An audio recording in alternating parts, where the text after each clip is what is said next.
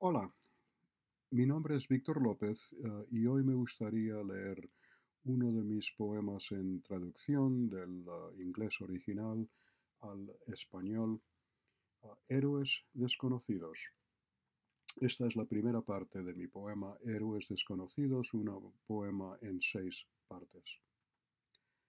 Aunque estoy parado en los hombros de gigantes, no veo mucho más lejos del puente de mi nariz. La culpa es mía. La vergüenza es mía, pues no soy digno de vosotros, mis queridos muertos. Primera parte. Emilio, abuelo materno.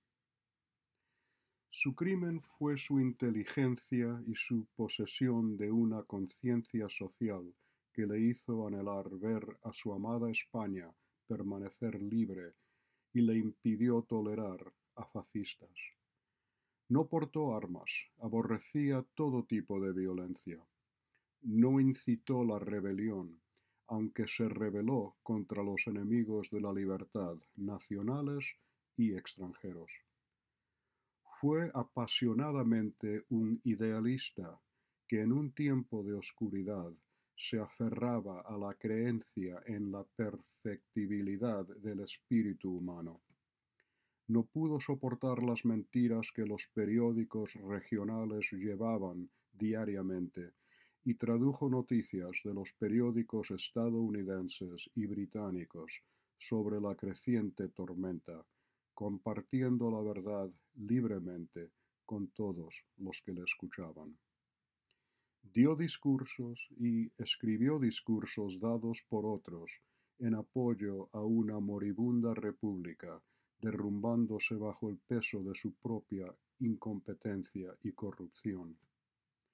Le avisaron amigos de su inminente arresto y le ofrecieron pasaje a Nueva York o a Buenos Aires, donde muchos de sus amigos ya habían encontrado refugio. Pero no conseguirían pasaje para su esposa y sus 9 hijos, y se negó a abandonarlos a su suerte. Vinieron por usted como siempre, en medio de la noche, esos cobardes, con rostros severos, escondidos detrás de ametralladoras. Le llevaron preso no por la primera vez al castillo de San Antón, una antigua fortaleza en una bahía hermosa y tranquila, y lo transfirieron a otros calabozos. Le arrancaron las uñas, una por una, y esas sus más tiernas caricias, mientras le pidieron nombres. Lo que soportó, solo Dios lo sabe, mediante meses, y fue condenado a muerte como un traidor. Le habrían fusilado en la plaza de María Pita, pero la República tenía amigos, hasta entre algunos oficiales fascistas, y uno de ellos le abrió la puerta de su celda en la víspera de su ejecución. Había sido transferido al castillo de San Antón a esperar su sentencia, no obstante de haber contraído tuberculosis entonces, sin embargo, según mi abuela, logró nadar de A Coruña a Sada a través de la bahía en una noche sin luz a la seguridad del hogar de otro patriota que arriesgó su vida y la de su familia para albergarle, y realizó un viaje de muchos kilómetros a pie para encontrar a su esposa. Encontró su casa y le informó a su esposa de el inesperado aplazamiento y le pidió que enviaran alguna ropa y zapatos para reemplazar sus trapos sucios. Según mi madre, su hija mayor María insistió en acompañar a ese honrado desconocido, llevando cuanta ropa, comida y efectos personales pudo rápidamente recoger para llevárselos sin saber cuándo le podría volver a ver. De vez en cuando aceptó la hospitalidad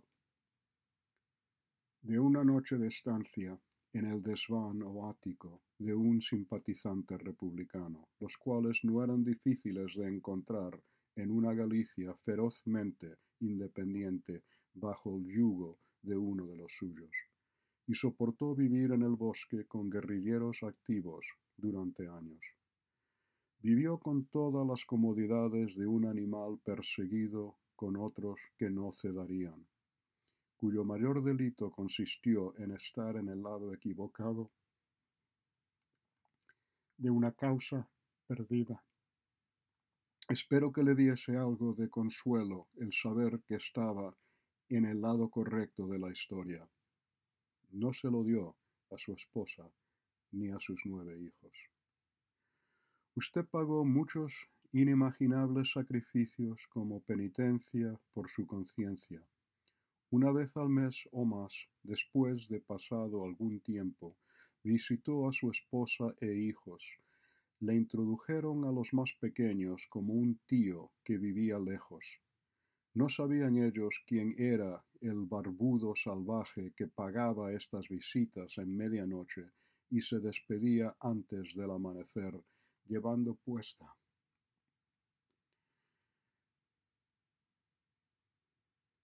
la ropa vieja y limpia de su padre.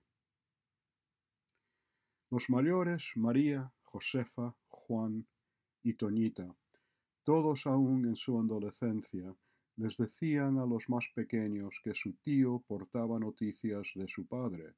Los niños más jóvenes, aún vistiendo los mantos deshilachados de su inocencia, aceptaban esto sin preguntar por qué se quedaba en el cuarto de mamá toda la noche y se marchaba siempre antes que despertaran la mañana siguiente.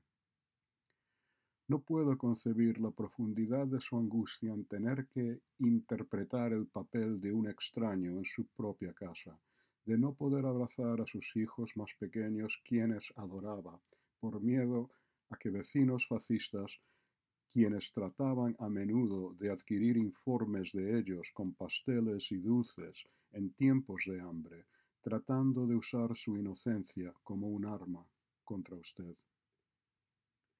Sus padres eran relativamente ricos, empresarios que cultivaban el mar, pero lo desheredaron, tal vez por su política, tal vez por elegir el emigrar, negándose a unirse a la empresa familiar, o tal vez por casarse por amor en la ciudad de Nueva York con una joven sumamente trabajadora, pero de clase humilde y estación social inferior en los ojos de sus padres.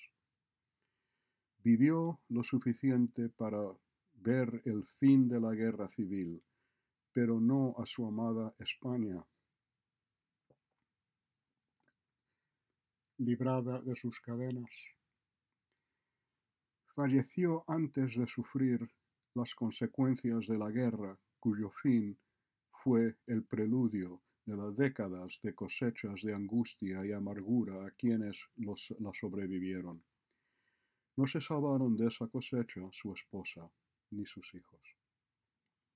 No hay libros que graben su nombre. Casi todos quienes le conocían han muerto.